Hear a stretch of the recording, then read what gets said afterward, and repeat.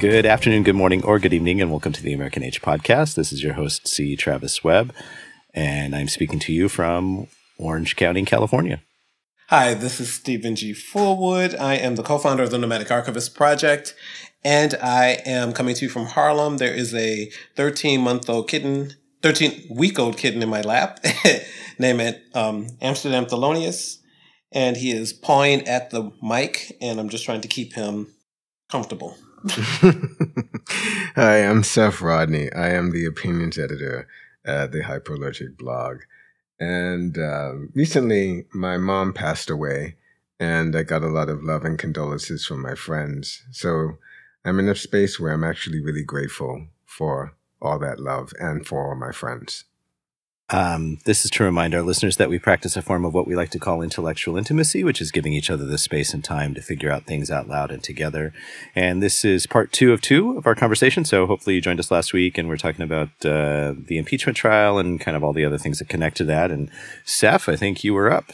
So my question, and it's I don't know if it's a really useful heuristic or not, but having watched I know that Stephen, you watched a lot of the impeachment trial. So you saw the new video that was presented either on the first or second day. I think it was the second day. The first day. And the video showed how this particular officer, who lots of people have called out as being particularly heroic because he led a group of insurrectionists away from the senators who were at risk, vulnerable at that moment. And they showed him, actually, the same officer, I forget, and Goodman is his name, I think. That sounds right. Officer Goodman.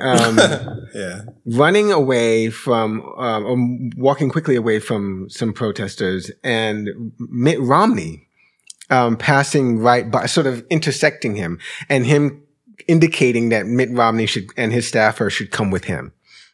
And I saw on Twitter, on my feed, that Mitt Romney, conversations around the idea of Mitt Romney needing to thank this man for saving his life, essentially.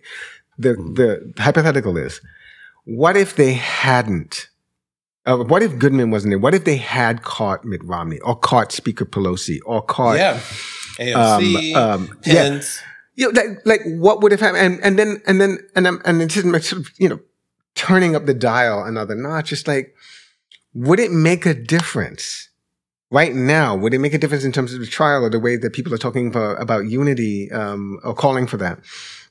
Would it make a difference if they had caught one of them and seriously injured them or killed them? Like, I don't think it moves the needle that much. I really don't. And does that disappoint you, or how do you feel about that? Takes me to despair. I mean, we started out the conversation last time with me being rather pessimistic, and I'm still in that space.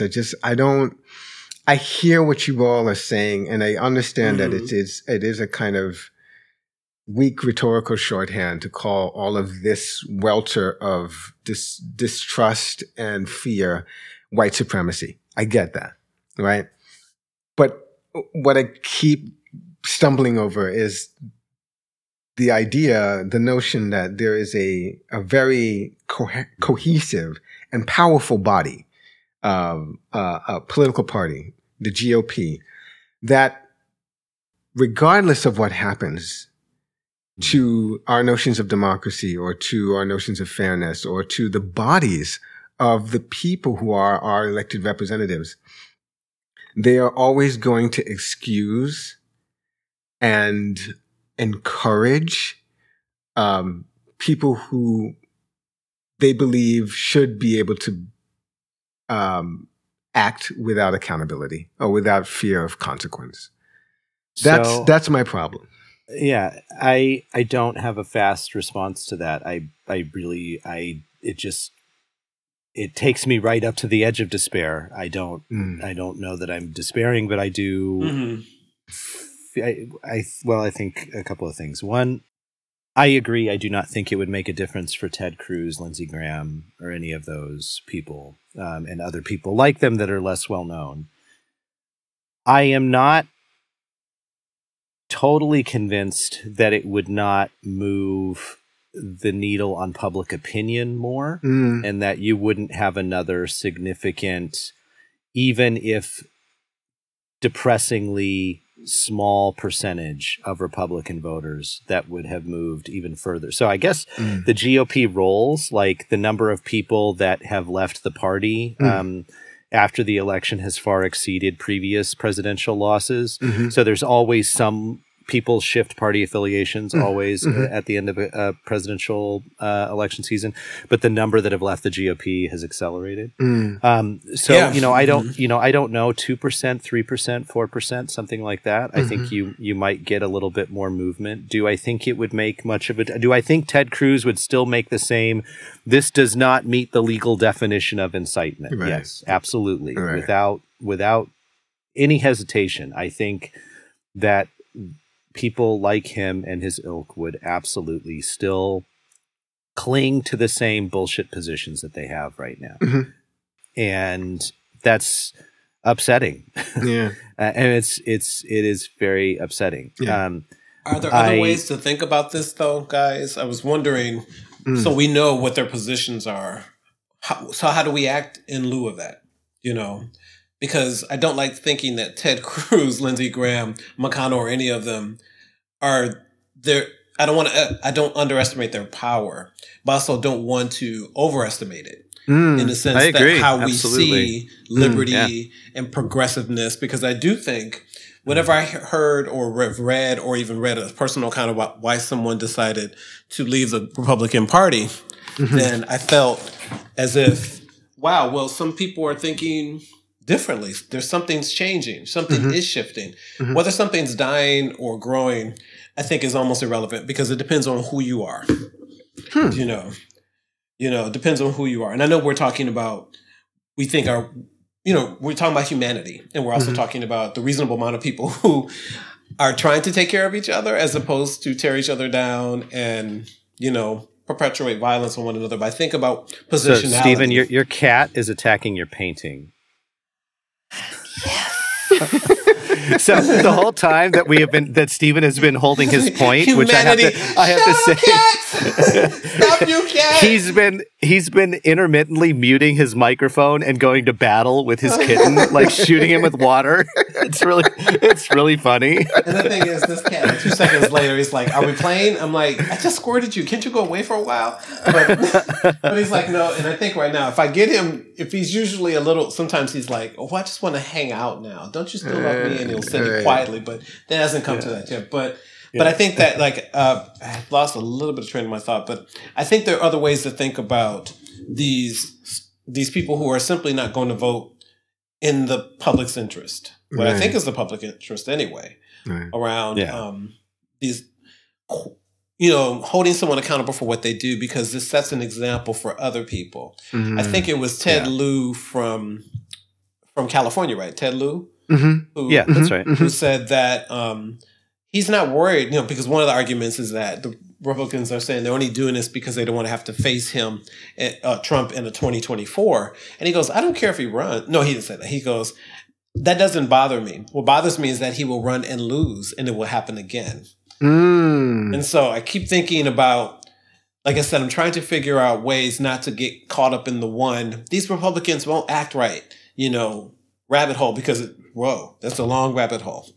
I mean, they are the party of obstructionists. They have no policies I have any respect for that I've heard. Maybe they do, but they're not on front. They're not the front-facing policies. They're very, we're going to make Obama the one-term president. That's your that's your policy? Yeah. Other than, hatred of other people and other things, and not, like I said, I'm just going to spend a lot of time in the next few years trying to see it a little bit larger, and then try to develop strategies and talk with people, like-minded people who are not so caught up in deadlock, because it could happen. They don't have a supermajority, the Democrats, but what they can do is to do some things. They can get some things through, and I think they should focus on that. Last thing I want to say is that President Biden said he wasn't here to unite the Republican part, the government. He was here to unite the American public, which I think is a different distinction. A different distinction and an important one to make. Because the Republicans will continuously go, Matt Gaetz, can we say the Pledge of Allegiance here in this committee? We just said it. When the fuck we say it again? No. Oh, Twitter. The Democrats don't want them. They're so you don't have anything. These are your tools? Y'all ain't got a tool I haven't seen yet. And I'm not even that politically aware. Please.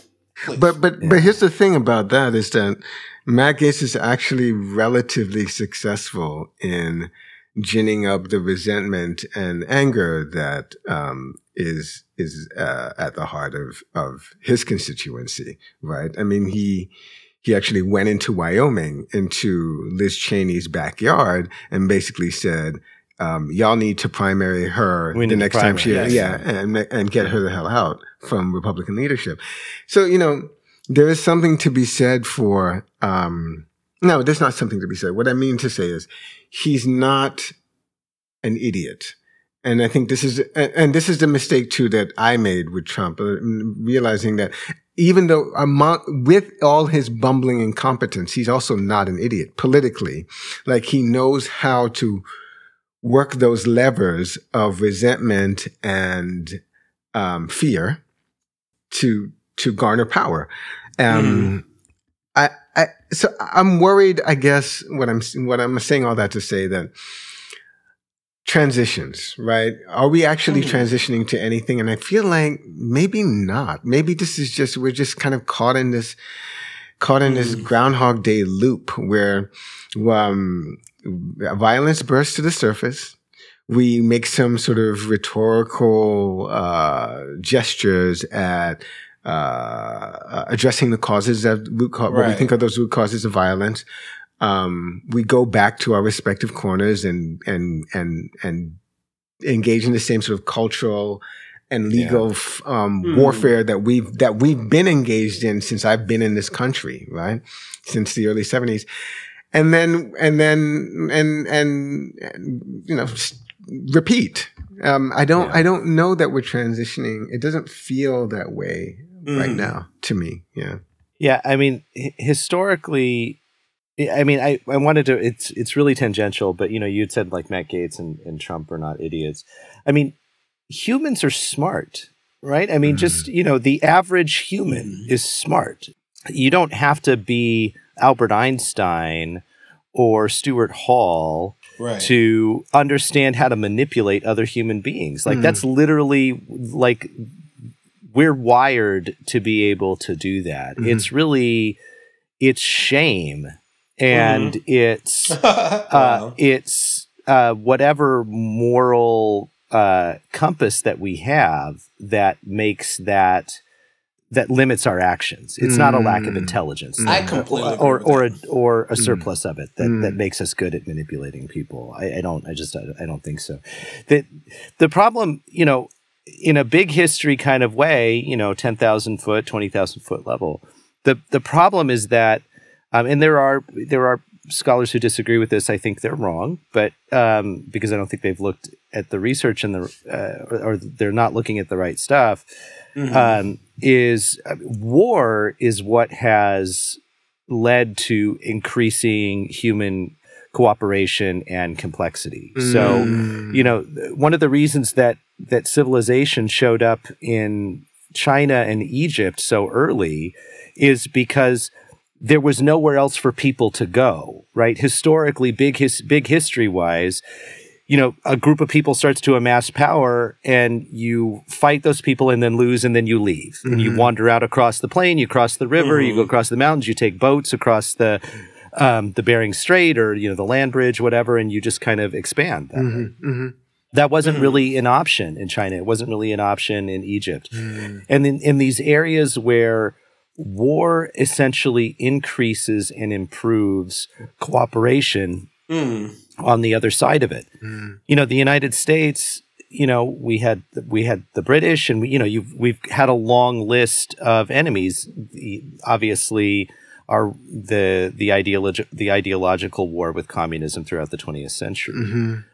We don't really have anything right now. And so we've turned on each other. And was the war a distraction from not turning on each other? Well, maybe in a way. I mean, so you could look at it that way for sure. I mean, if that's how you want to see, that type of human cooperation, and I'm not saying it's not valid. I'm saying you can look at it that way for sure.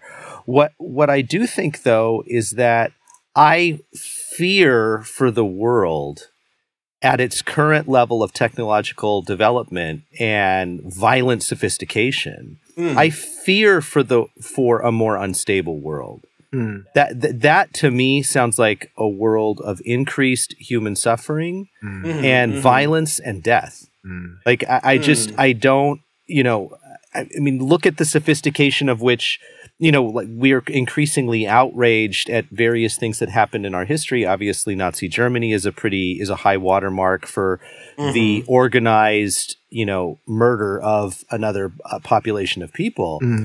But China's really sophisticated at it, what they're doing to Uyghurs right now. I mean, like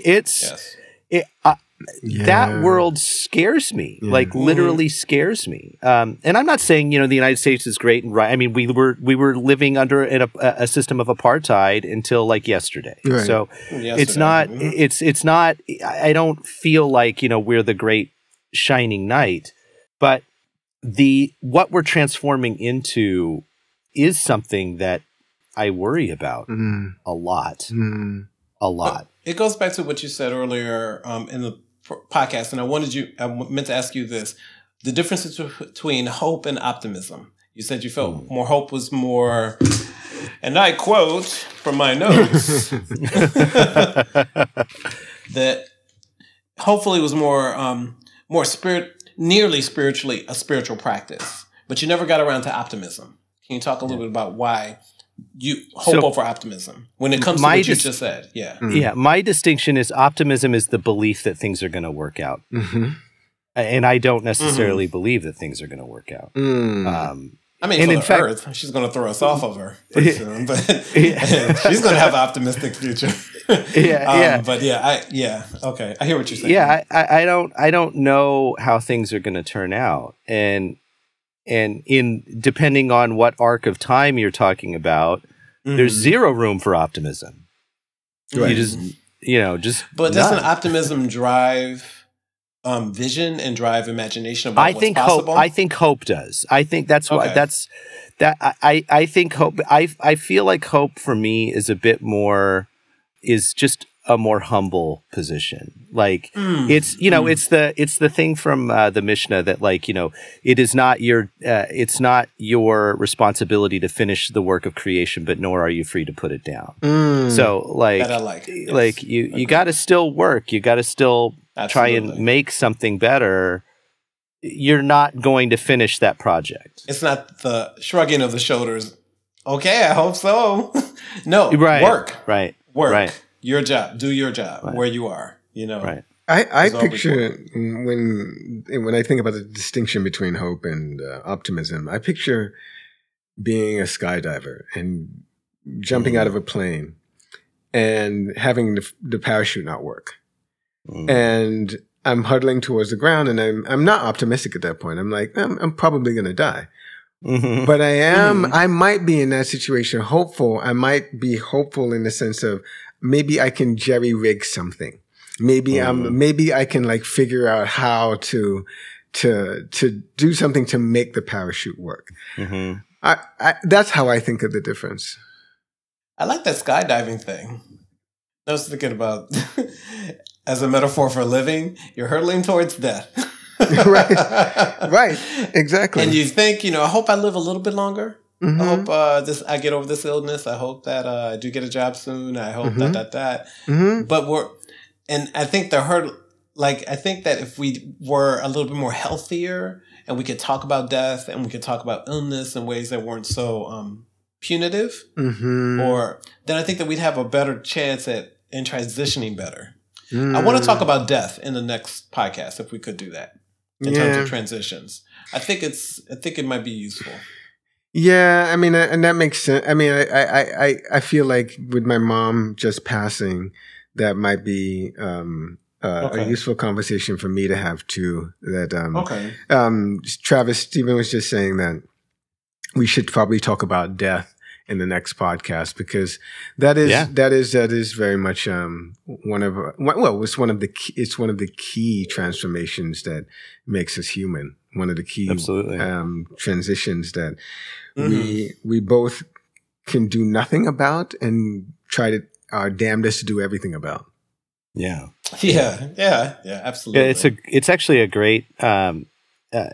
The thing that we can do nothing about is the thing that produces like sort of the most spectacular imaginative constructions that we have. Mm-hmm. Oh, absolutely. I mean, these ideas of the afterlife and, all the rest of it. So, it's a good one. So I'm sorry, I had to, my computer was about to die. So we were, Stephen, you were about to say something, I think.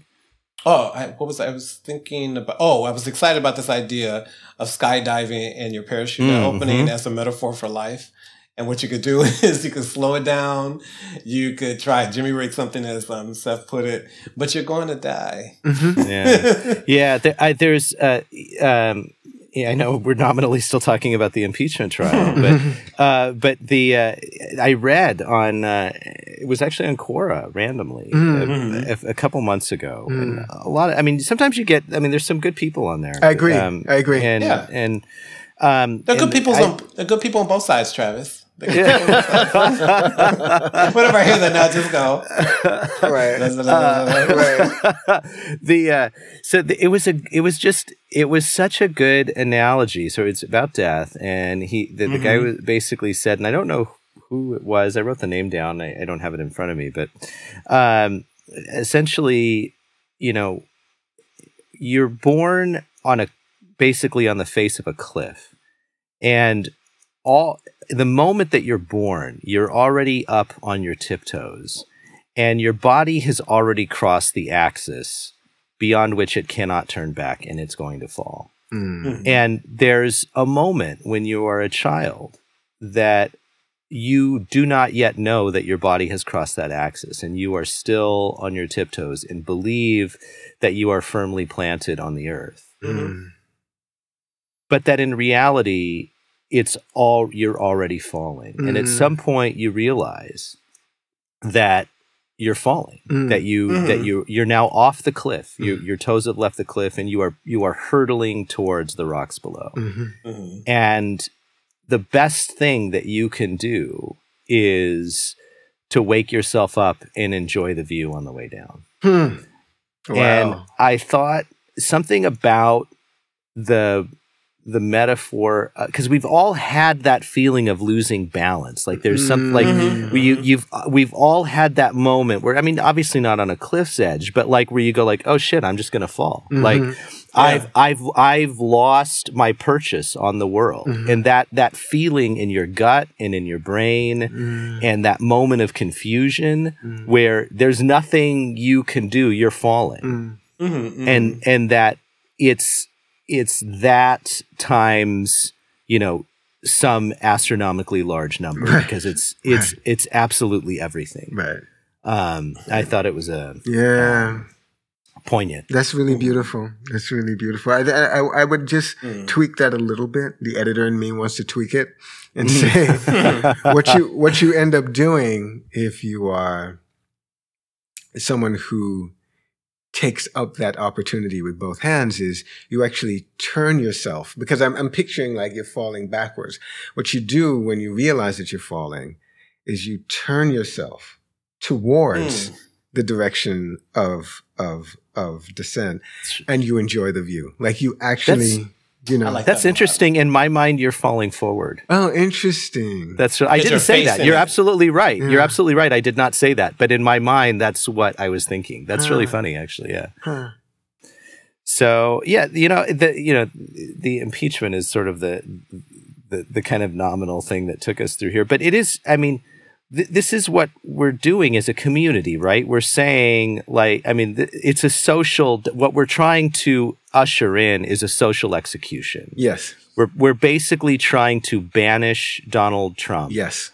from the collective. Right. And that is, social separation is a kind of death, especially because, we're pro-social primates. Precisely. And so that is what we are trying to do. We are trying to say, you cannot sit by this fire. You are not welcome to our weapons of war. You are not welcome to our light. You cannot come here again. Right. You keep pissing on the fire. Get out of here. Yeah, that's pissing right. on the fire. Yeah. And that's what we are going to that is what our legislative body is going to fail to do. But I mean, Stephen, your suggestion is maybe that is what we are accomplishing for our near-term future. Maybe I think there's something larger, afoot around accountability, because we think about the Me Too movement, the BLM, and all the different kinds of movements that are going on today, and at the core of it's accountability. This is what you've done. Why aren't you being held accountable for this? And so these movements are going out, and I think that it's hard for me to wrap my mind around the senators, the Republicans who are like, no matter what they say, I'm not voting for this. I'm voting with the party. My brain goes, it goes to back to the death thing, in the sense that we're all going to die anyway. I'm going to keep mine. I don't need to see change. I'm okay. Yeah. So I wonder about that kind of. Well, the evangelical part, I don't think you can leave behind. I mean, the core of the Republican Party is evangelical. They believe they are saved. Right. Yeah, no matter what they do. Yeah, that's great. Right. Well, I mean, it depends on their flavor of Protestantism, but it might be that much Calvinist doctrine, and which is still alive and well, is that they are ordained to be saved. And this is Eric Fromm, Protestant work ethic. This is, not Eric Fromm, I'm sorry. Weber's argument for the Protestant work ethic. Basically the idea is that you're already saved. So you work hard in life to show and demonstrate the fact that you're already saved. Because if God is, if essentially, I'm sorry if I'm glossing it too quickly. I thought, so the Protestant work ethic is this idea that, the question is, if everyone believes in a certain version of the Calvinist doctrine that you are already saved, you're already predestined to go to heaven, why would you do anything in life? Right. What is there to work for? Right. Weber's insight was that, what you work for is to show people that you are already saved, and your prosperity is a reflection on the fact that your place in heaven is secure. And so this idea of economic success, the gospel of prosperity, etc., Paula White, black ministers, is the idea that you're already going to heaven. And all of the things that you get in life, all of the houses and cars and boats and political power, is God's recognition that you are already saved. And so that your success is a reflection of that, as opposed to an effort to secure it. Right. That's remarkably self-serving and smug, isn't it? Oh my! It's really. We could have a very long conversation about it. Guys. Obviously. Piss poor. Yeah. And I was thinking about the apocalypticness of Christianity in general. Like, you're going to get yours in heaven. Yeah. So what are you doing down here? The whole messianic. You want. Yeah, the whole messianic drift.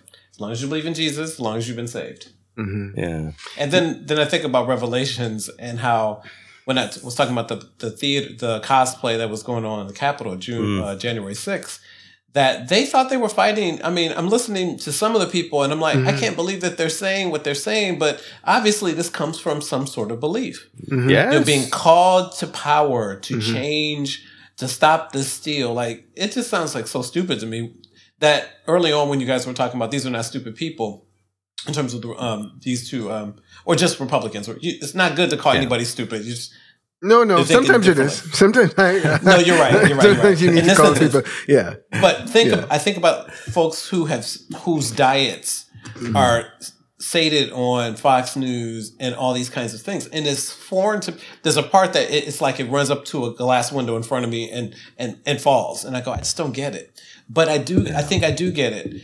wanting to believe something. There was a woman on, I think CNN, who was being interviewed about her. She was an ex-member of the QAnon conspiracy. She said she just believed what anyone told her. Mm-hmm. She didn't read the news except for Fox. I think that she went online and she would go down these rabbit holes of conspiracy. I've done those things. I've gone down. Here's what I like about conspiracy. I may have mentioned this in a past podcast. I just like trying to figure out why people think what they think. That's what I'm interested in. How do you go from this to that? How does an armed man go into a pizza place? There are steps to that, right?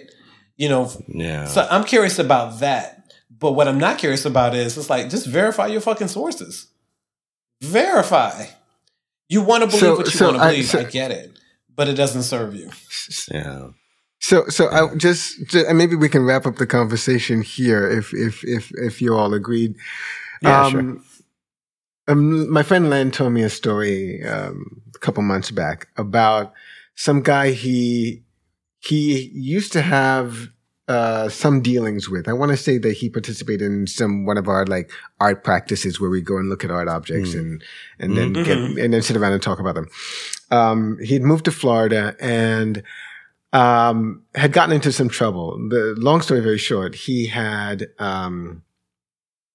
lost his girlfriend. His girlfriend walked out on him, left him, and he'd fallen, I guess, lost his job, and then had arranged to make a small buy of some cocaine from someone. Turned out to be an undercover cop, and he was busted for that and went to jail and then went to prison for some time.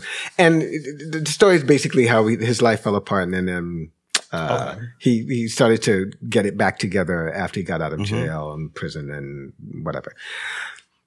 Point is,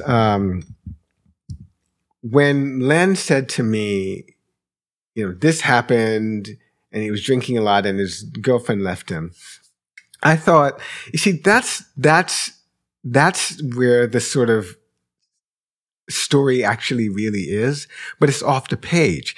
Because there were several, as you say, Stephen, there were several steps before that. Right? Before we get to that point where the girlfriend leaves. Like, you don't have a person living with you who just one day says, oh, well, time's up. I gotta go. Like, that doesn't happen. Like, there's steps. No.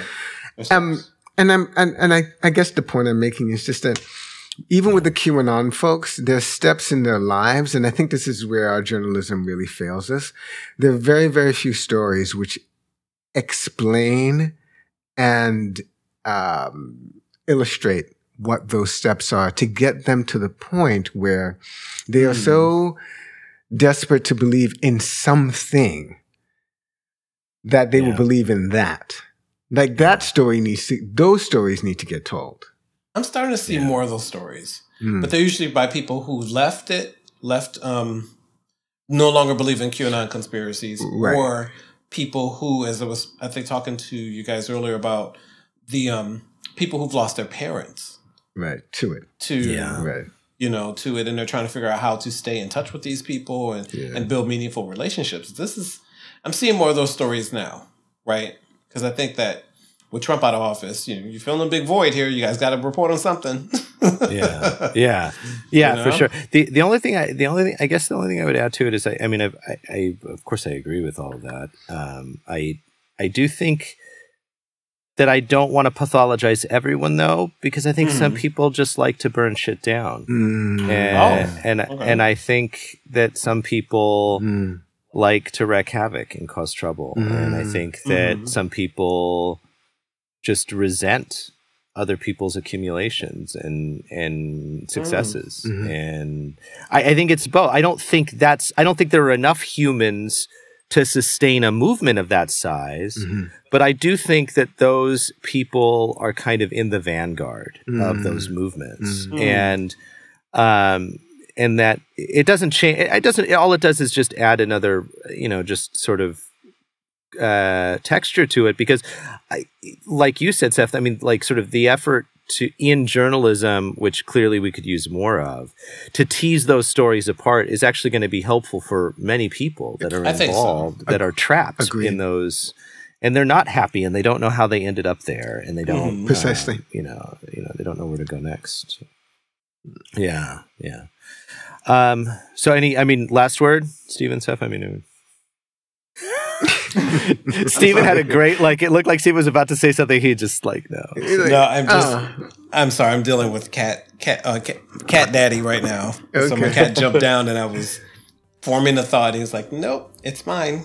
I'll take it from here." So, all right. We'll speak. Yeah. We'll talk to you guys next week. Take care. Have a good one.